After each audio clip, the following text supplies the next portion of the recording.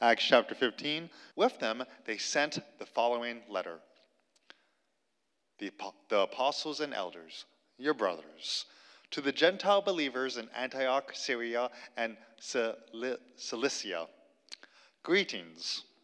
We have heard that some went out from us without our authorization and disturbed you, troubling your minds by what they said.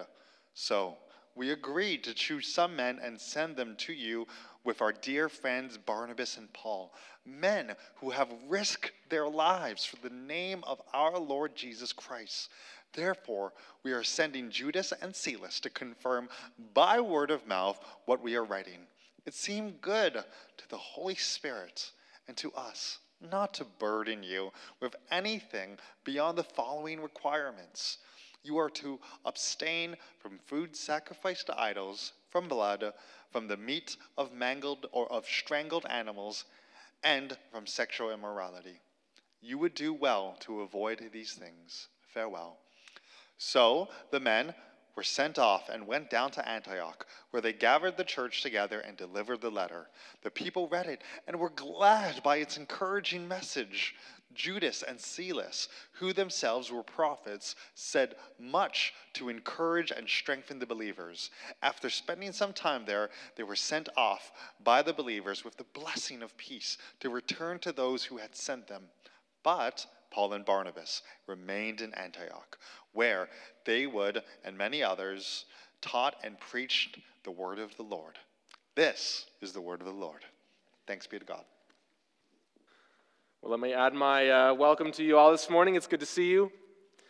You know, when I graduated from high school, I knew that I wanted to be a pastor, so I went to Bible college, and I went to an old school, hardcore, fundamentalist roots Baptist Bible college. It was actually called Baptist Bible College. It's in Pennsylvania, where I used to live in the States. And it was a great school, and I loved my time there, but man, it had strict rules. We had dorm curfews every night, 10:30 on weekdays, midnight on weekends, and if you got caught outside your dorm without permission after those times, you'd be in a lot of trouble. We had room checks every day to make sure our rooms and bathrooms were cleaned. And if you didn't clean, you'd get demerit points. And if you got 3 demerit points, you started getting fines. And none of us had money. Obviously, there were no boys and girls rooms or girls and boys rooms. You couldn't watch TV or movies in your rooms, and you weren't allowed to go to the movies. You could only listen to music that had a clear Christian message. There's no dancing. There's no alcohol ever. And you had to dress in sort of business casual when you went to class. There's lots of grooming rules. Guys had to shave every day. That was my least favorite rule, which is why I have a beard now. One rule I didn't mind so much was that guys also had rules for how long their hair could be. Their hair couldn't be past their eyebrows, their ears, or their collar. It was very, very strict. And of course, girls had rules about modesty, lengths of skirts and tops and all those kind of things, and there's more and more and more and more and more rules. And of course, when you get a couple hundred 17 to 22-year-olds together and give them a whole bunch of really hard rules, they bristle and push back, don't they? And some of the students rebelled hard against the rules. There were some that were just always in trouble and didn't follow the rules. It wasn't like it was a surprise for them. They knew going in what the rules were going to be, but living with it, they just pushed back against it. But then there were the clever ones, the ones that I kind of couldn't help but admire for their inventive ways around the rules. 2 guys I remember in particular found loopholes in the grooming rules. There was one guy that came to school with long hair and would not cut it, so he gelled it straight up. There were no rules about tall hair. Another guy, so you had to shave every day, but you were allowed to have a mustache. Not a beard, but a mustache, because the people in charge were stuck in the 80s, I guess. I don't know. And so one guy grew a goatee and then shaved a slit at the bottom and said, no, it's a mustache. Now, neither of these looks were particularly flattering on these guys, but they got around the rules. They found the loopholes until the administration changed the rules to close the loopholes. You know, when I tell people about the Bible college that I went to and the rules that we had, people usually laugh or they roll their eyes. Some people even get indignant about it. Right? Now, I did my fair share of rolling my eyes against the rules while I was there. But it sort of seems ridiculous, maybe even wrong, that they would have such strict rules. Christians, we have an interesting relationship with the rules, don't we? There are people that think being a Christian means you try to follow all the rules in the Bible so that you can make God happy with you and go to heaven. And anyone who's a Christian would say, no, that's actually the opposite of what we believe. That's not right at all. And then if you try to explain that, they'd say, well, so then you don't have to follow the rules. Is that it? And well, that's not it either. So what is our relationship to the rules? That's our big question for today. As a Christian, what is our relationship to the rules? That question's on display in Acts 15, the passage that Mark read for us, and also that we looked at last week too. And actually, the passage that we're going to look at next week, it's also in there. And if we understand this passage properly, we're going to be able to understand how to answer that question as Christians a little more clearly. What is our relationship to the rules? So as I said, our passage today is really a follow-up from last week's passage. The church leaders in Jerusalem just had a big meeting to discuss a controversy in the church, and now they're sending out a letter to the other believers saying, here's what we've decided. If you missed last week, I'll explain more about what that means as we go along. But let's pick up and read again Acts chapter 15, verse 22. Then the apostles and the elders, with the whole church, decided to choose some of their own men to send them to Antioch with Paul and Barnabas. They chose Judas, called Barsabbas, and Silas, men who were leaders among the believers. With them they also sent the following letter. The apostles and elders, your brothers, to the Gentile believers in Antioch, Syria, and Cilicia, which, by the way, is right around where that big earthquake happened recently. That's sort of in the same area generally. Greetings. We've heard that some went out from us without our authorization and disturbed you, troubling your minds by what they said.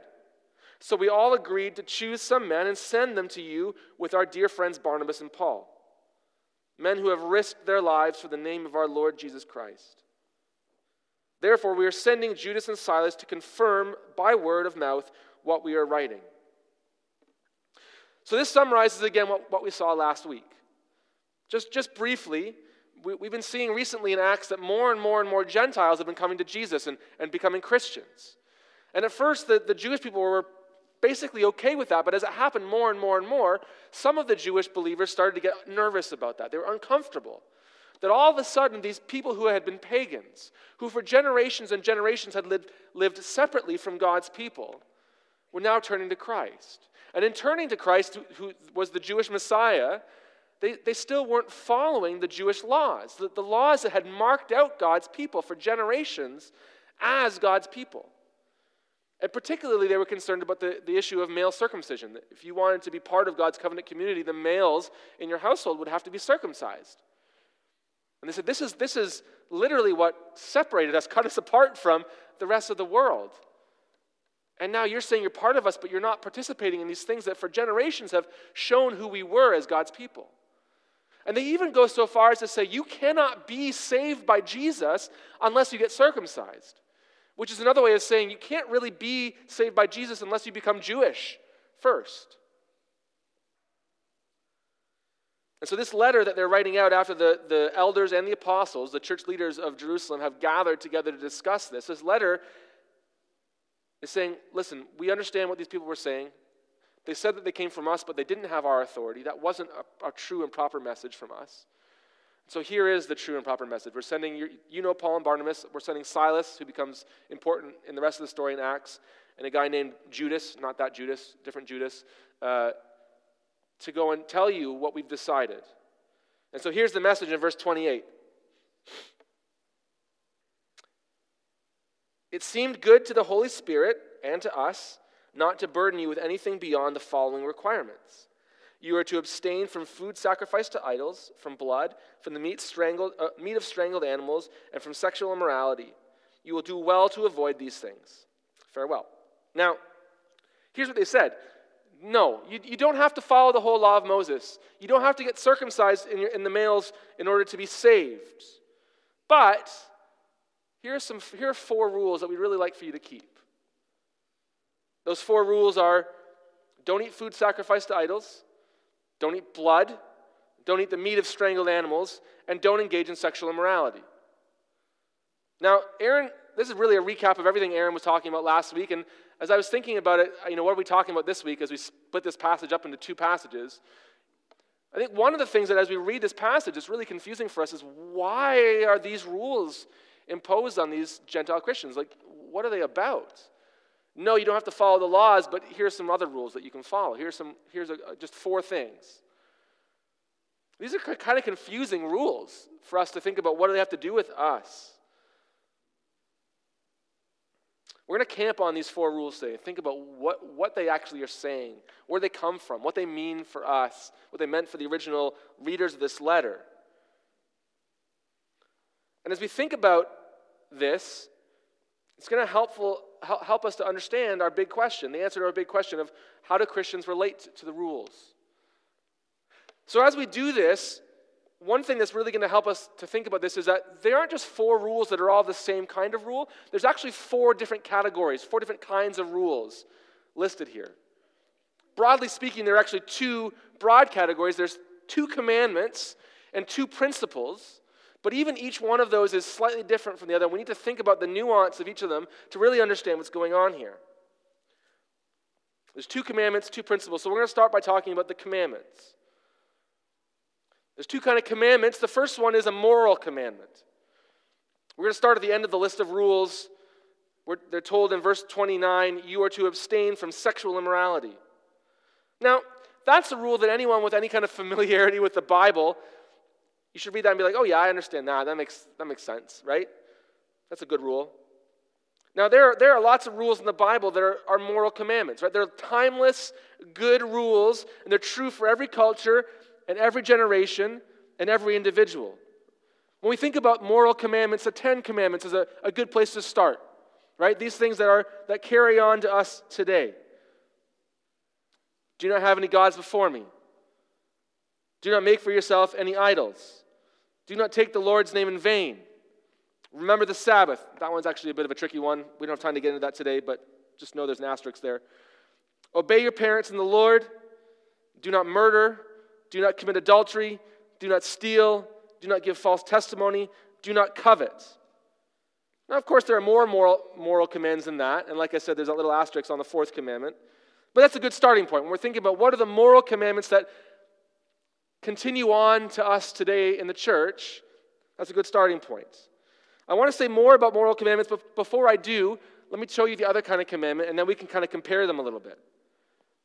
The second kind of commandment, or second kind of rule in here, is a commandment, a ceremonial commandment. It's different from a moral commandment. It's a ceremonial commandment.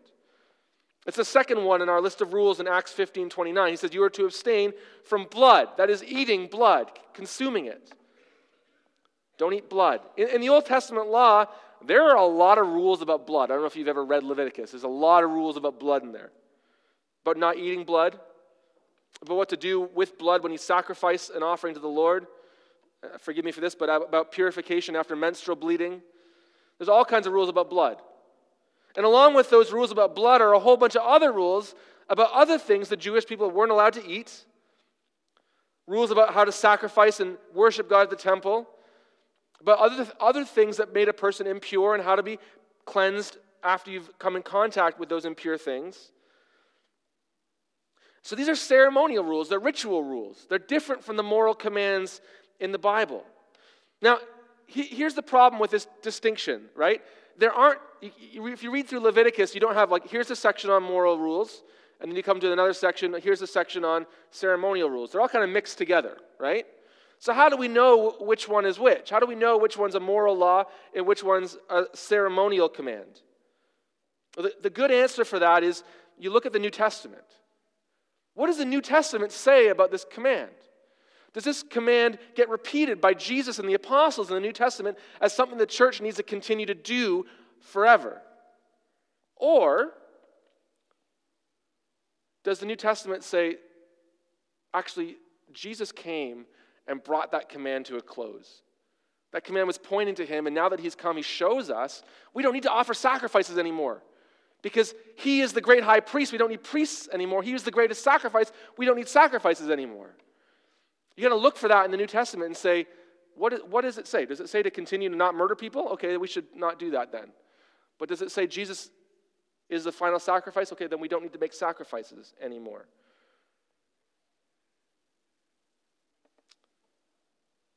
These ceremonial sacrifices aren't commands for us to keep. They were to teach Israel about God and to point people forward to Jesus, to prepare the way for him. Now, the distinction between moral commands and ceremonial commands is actually really important for us to understand. You may have heard at some point in your life the following criticism about what the Bible says about homosexuality, right? You can look at Leviticus, and there are very clear teachings about homosexual sex being a sin, that God says, don't do that. But Leviticus also has very clear commands about not eating shellfish. And so Christians get accused of cherry picking, which verses we want to follow. They're still important for today. So is that a valid criticism? Well, it is if you don't understand how this works. Because when you go to the New Testament makes it very clear. It has continually commands, even actually quoting from the Old Testament, homosexual sex is a sin. You shouldn't do it.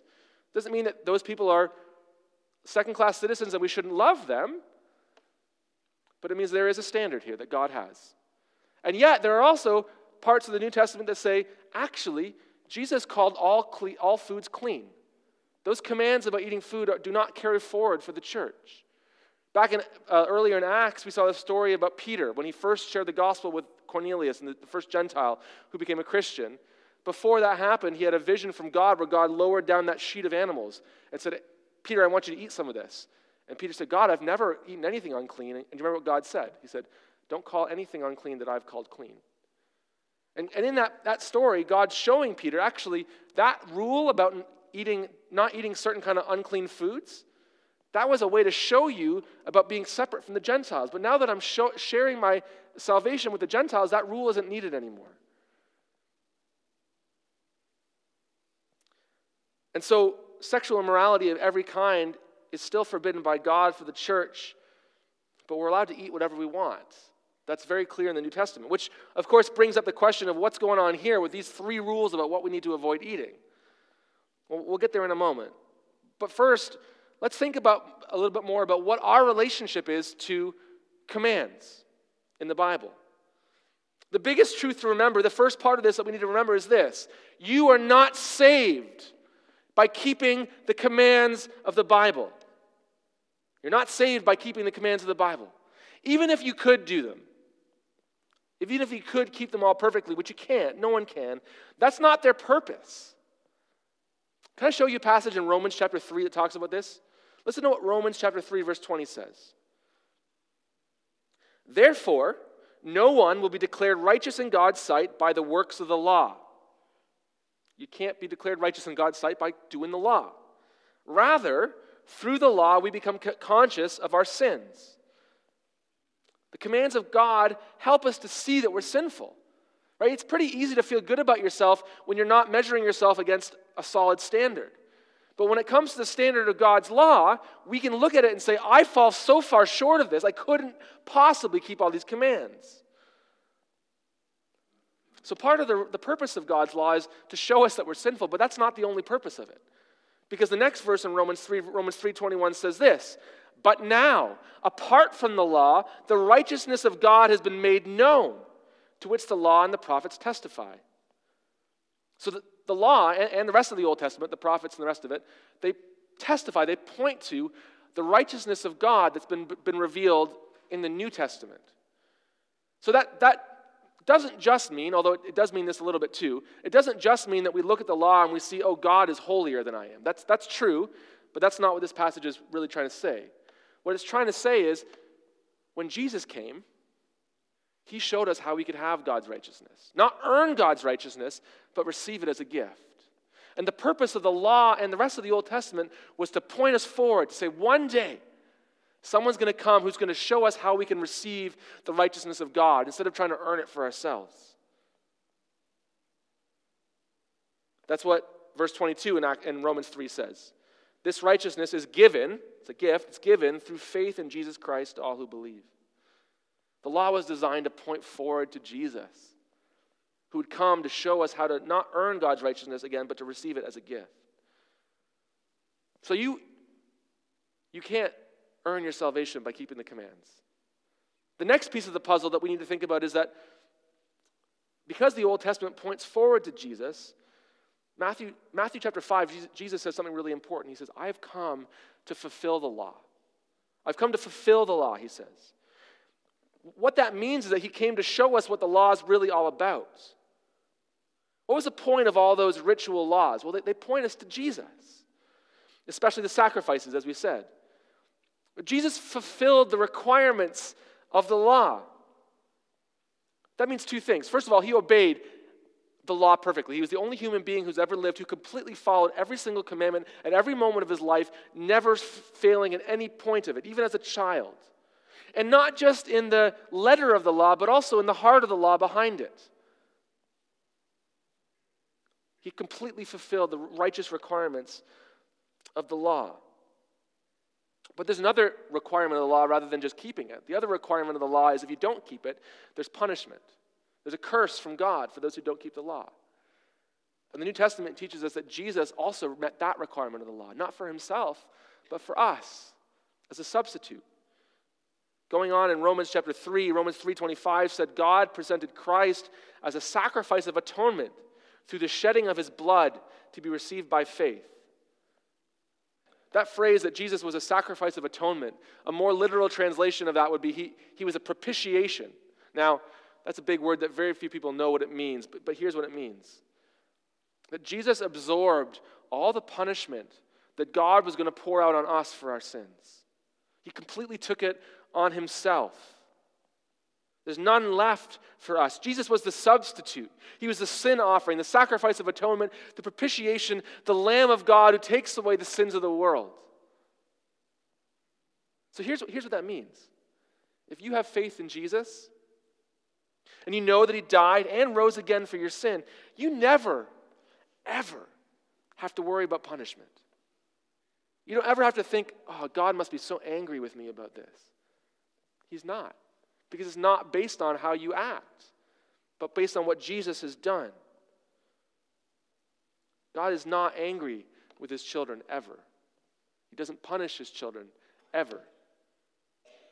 If you're here and you're not a believer, you haven't received that salvation, I want you to know that offer of Jesus taking the punishment that you deserve and you being accepted as God's child who has no need to worry about punishment or anger ever again, that offer is open to you.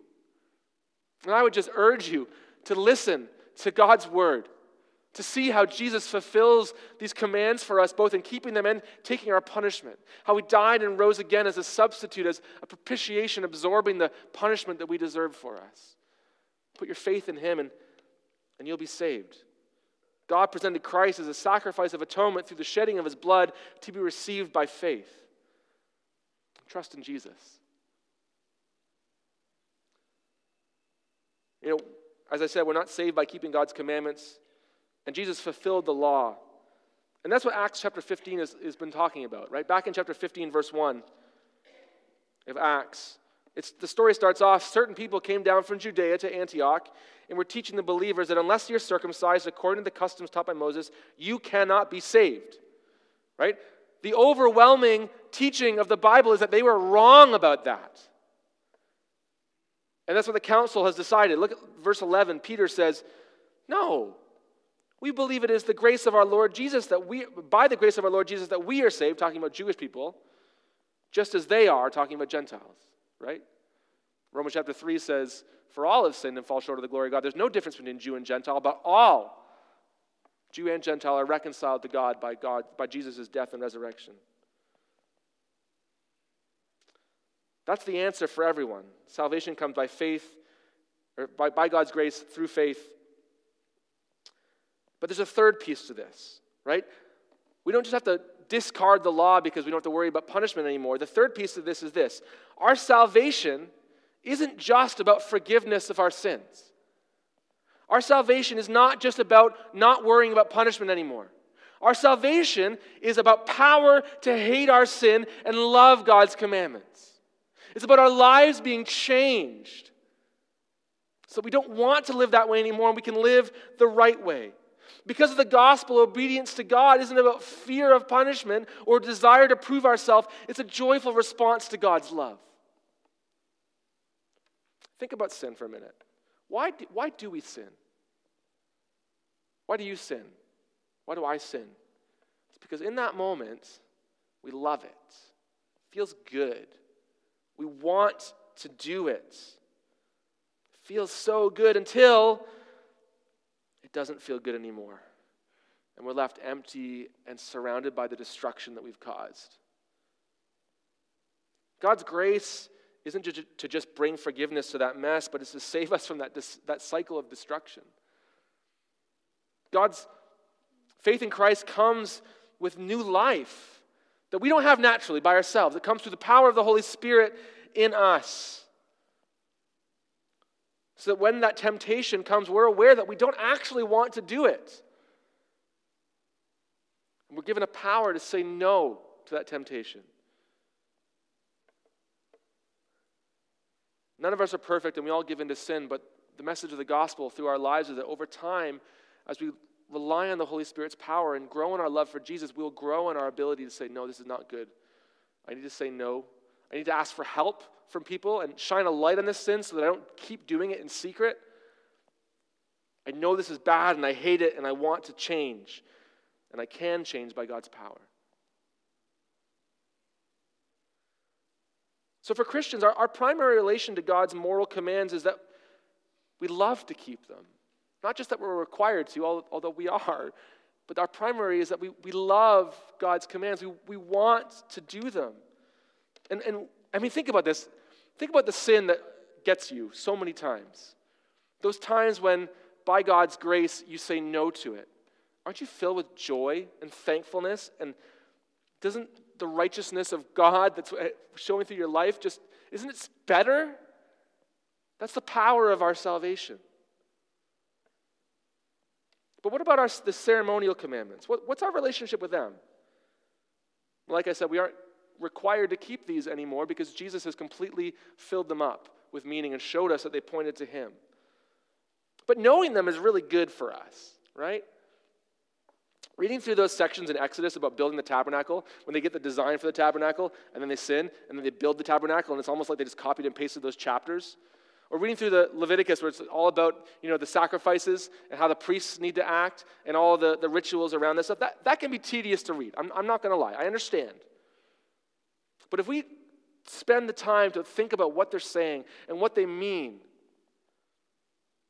they teach us about ourselves and our sin.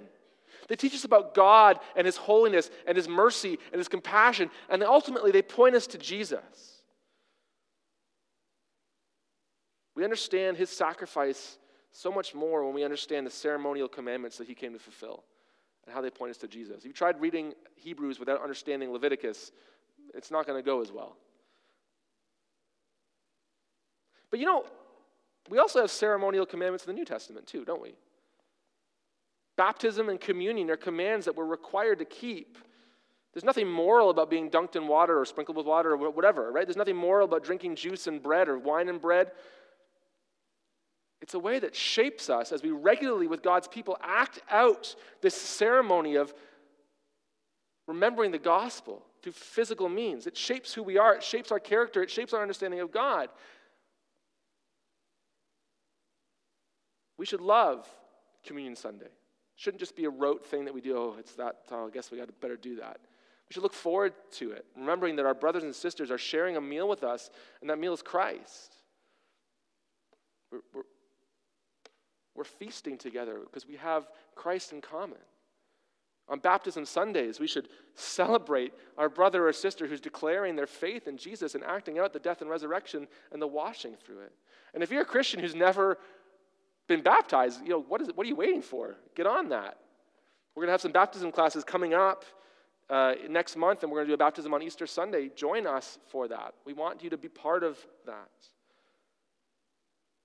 These ceremonial commands that we have in the New Testament, just like the Old Testament ones, they shape us as we go through these rituals, and they remind us of who Jesus is. Help us to grow in our love for him and our holiness. So those are the commands. All right, now we get to the principles. There are two principles in here. They are the second and third command in this list in Acts 15:29. You are to abstain from food sacrificed to idols and from meat of strangled animals. Now, neither of these rules, strictly speaking, are actually in the Old Testament. You're not going to find those anywhere in the Old Testament. So what's going on here? Are they just making up rules to impose on the people? So, no.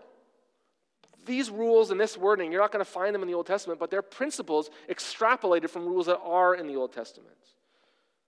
Let me explain what I mean by that. So let's start with abstaining from meat with the meat of strangled animals. We're going to start with the meat of strangled animals. The Old Testament law didn't allow Jewish people to eat blood, as we've seen. They were required to slit the animal's throat and drain the blood out before they ate it. But if you strangle an animal to death, then you haven't done that, and there's still blood in the animal, right? And so this would be a regular way that some people would kill animals in that day, and they would know, well, if you're eating an animal that was killed by strangling, you probably haven't drained the blood out of it, and you're probably breaking this ritual commandment from the Old Testament. And so what this is an extrapolated principle from the clear commandment in the Old Testament.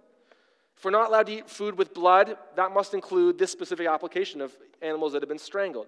So more specifically, this third kind of rule is a principle of application. You're taking a principle and saying, how does this apply to different areas of my life? We do this all the time. For example, there's no specific command in the Bible against looking at internet pornography. Didn't have the internet, doesn't even talk about pornography. But it's clear that it falls under the broader category of sexual immorality, right? I don't think anyone's going to argue with that. But if you want to, let me point out to you that the word sexual immorality in this passage and every other passage in the New Testament is the word porneia in Greek. The word pornography literally means a writing or drawing of sexual immorality.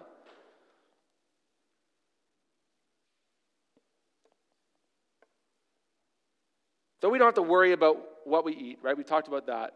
The principle here that we need to take away from this is not just to follow the letter of the law, but the heart behind it. How does this idea in God's morality apply to our lives in all these different parts of what modern life looks like? Right? That's how Jesus lived. I said that already, right? He regularly came into conflict with the religious leaders of Israel who kept the letter of the law while being arrogant, uncaring hypocrites. We need to not just be letter of the law type people, but know for ourselves that what we need to do or what we need to not do in order to live godly lives. We need to think in terms of these kind of principal categories when it comes to the media that we take in, when it comes to the way we spend our money, the way we relate to our families and our friends and in dating relationships. We need to not just think in terms of categories of allowed or not allowed, but what brings honor to God.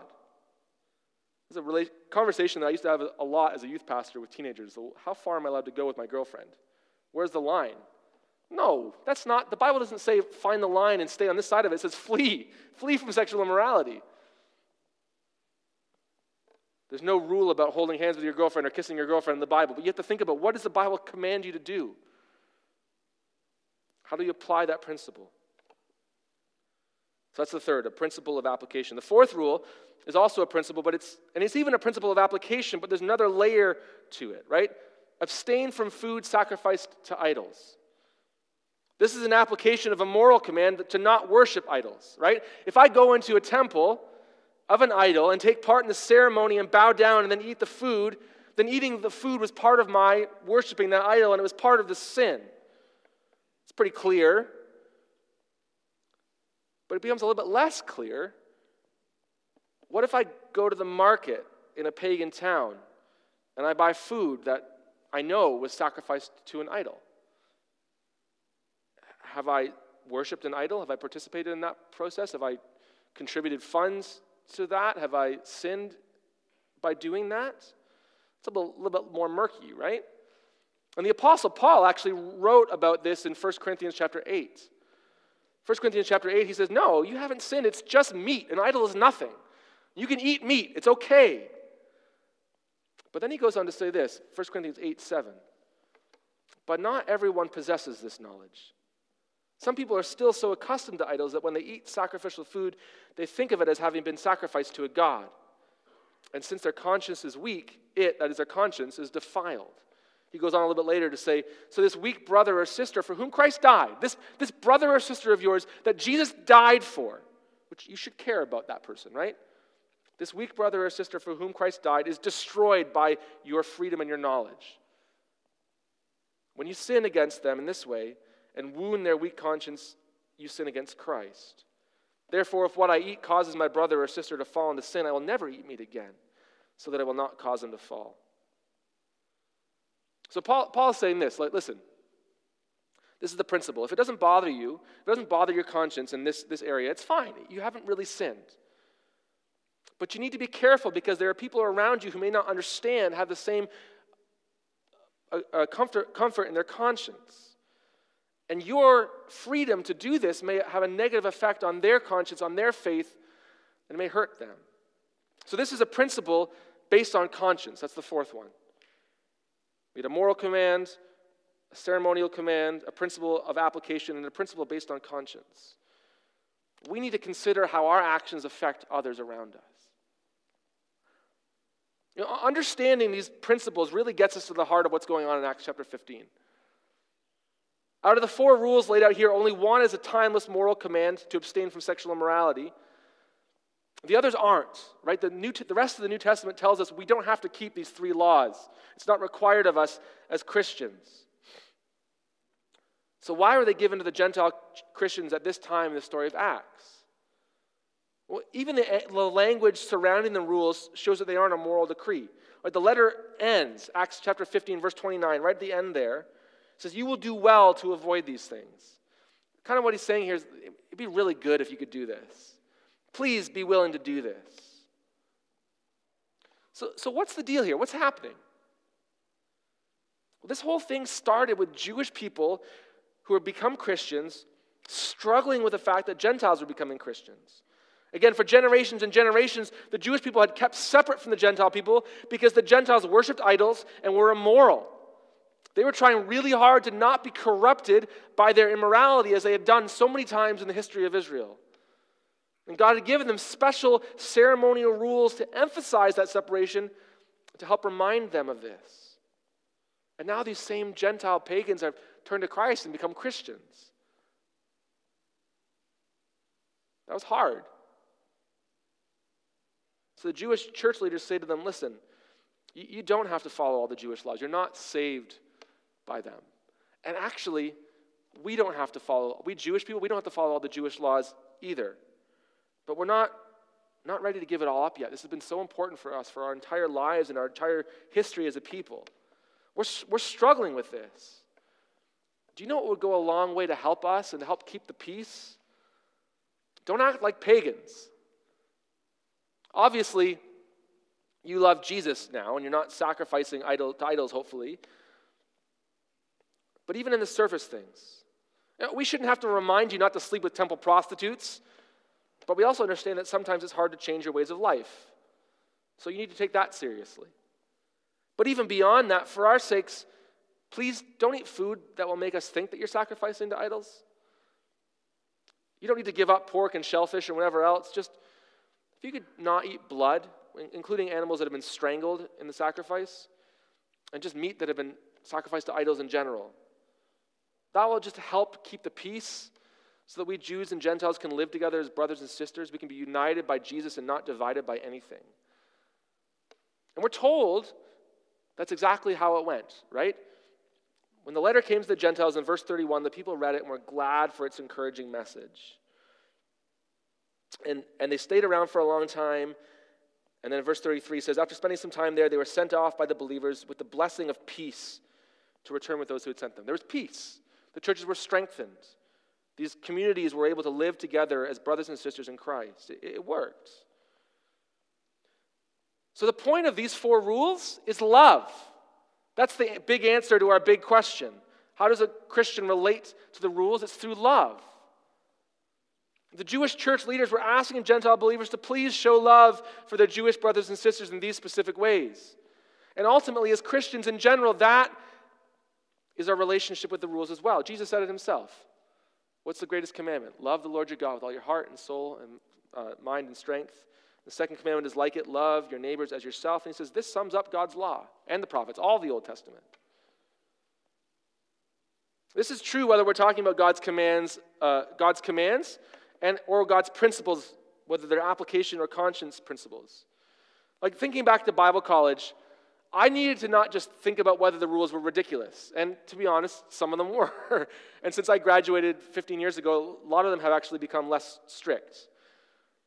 But what I needed to think about in that context was how a university dorm can be a breeding ground for immaturity, for sin, for bad habits. And this school was trying to design the dorm life to build up ministers of the gospel, men and women who were going to serve in the church, who were going to grow up in purity, in maturity, in love for one another. And so there were rules to try and facilitate that. And yes, some of them were above the top, or over the top. The shaving rule I still think was dumb.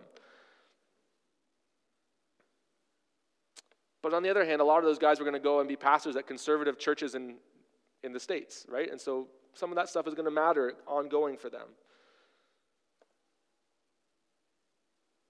I needed to care more about the principle behind what was going on and to participate in that instead of rolling my eyes. Let me give some more concrete examples. One that comes up a lot is drinking alcohol. When it comes to drinking alcohol, don't just think about whether you're allowed to, because the answer is you are. That is, if you're over 19 and you're not breaking the law, and if you're not getting drunk. Some of us need to not go any further than that to know that there's a problem, right? But the rest of us need to think about how the way that you enjoy your freedom, how you drink or how you talk about it or joke about it, is affecting the others around you, whose consciences will be hurt by your freedom. You need to love the people around you more than you love the freedom to drink alcohol. Right? There are recovering alcoholics at our church. Some of them, you may not even know that. And the way that we talk about these things is hurting the conscience of people sometimes. So you need to, I'm not saying don't ever drink. I'm not saying that. I'm just saying don't think about it just in terms of what you're allowed to do. If your freedom is hurting those around you, you need to love your brothers and sisters in Christ. Or I brought up pornography before. That's not an issue of conscience. It's a clear-cut application of a moral command to abstain from sexual immorality. So how do you actually do it if you're addicted to pornography? You fight through love. You fight through love. You don't just think about how guilty you will feel if you look at porn. You don't just think about how afraid you are of getting caught. Think about how much God has loved you, what he's done to make you holy. Think about how much you love God. Think about the fact that God wants you to have a good, fruitful, and joyful life, and that all of his commands are for that purpose. If you're married, think about how much you love your spouse. Think about how much God loves your spouse. Think about how much God loves the people on your screen. How you should love them rather than objectifying them and participating in their exploitation, possibly even their slavery. You can go through that for any sin you're tempted to commit. Cheating on your taxes or disobeying your parents, overeating, overworking, laziness, anger, whatever. You can't do it just by pulling up your socks and trying harder. But as you rely on the Holy Spirit and remember the law of love, find your righteousness in Christ. Ask him for help. Ask your brothers and sisters for help. Your relationship to these commands will be one of love. And you'll grow in these things and you'll be holy.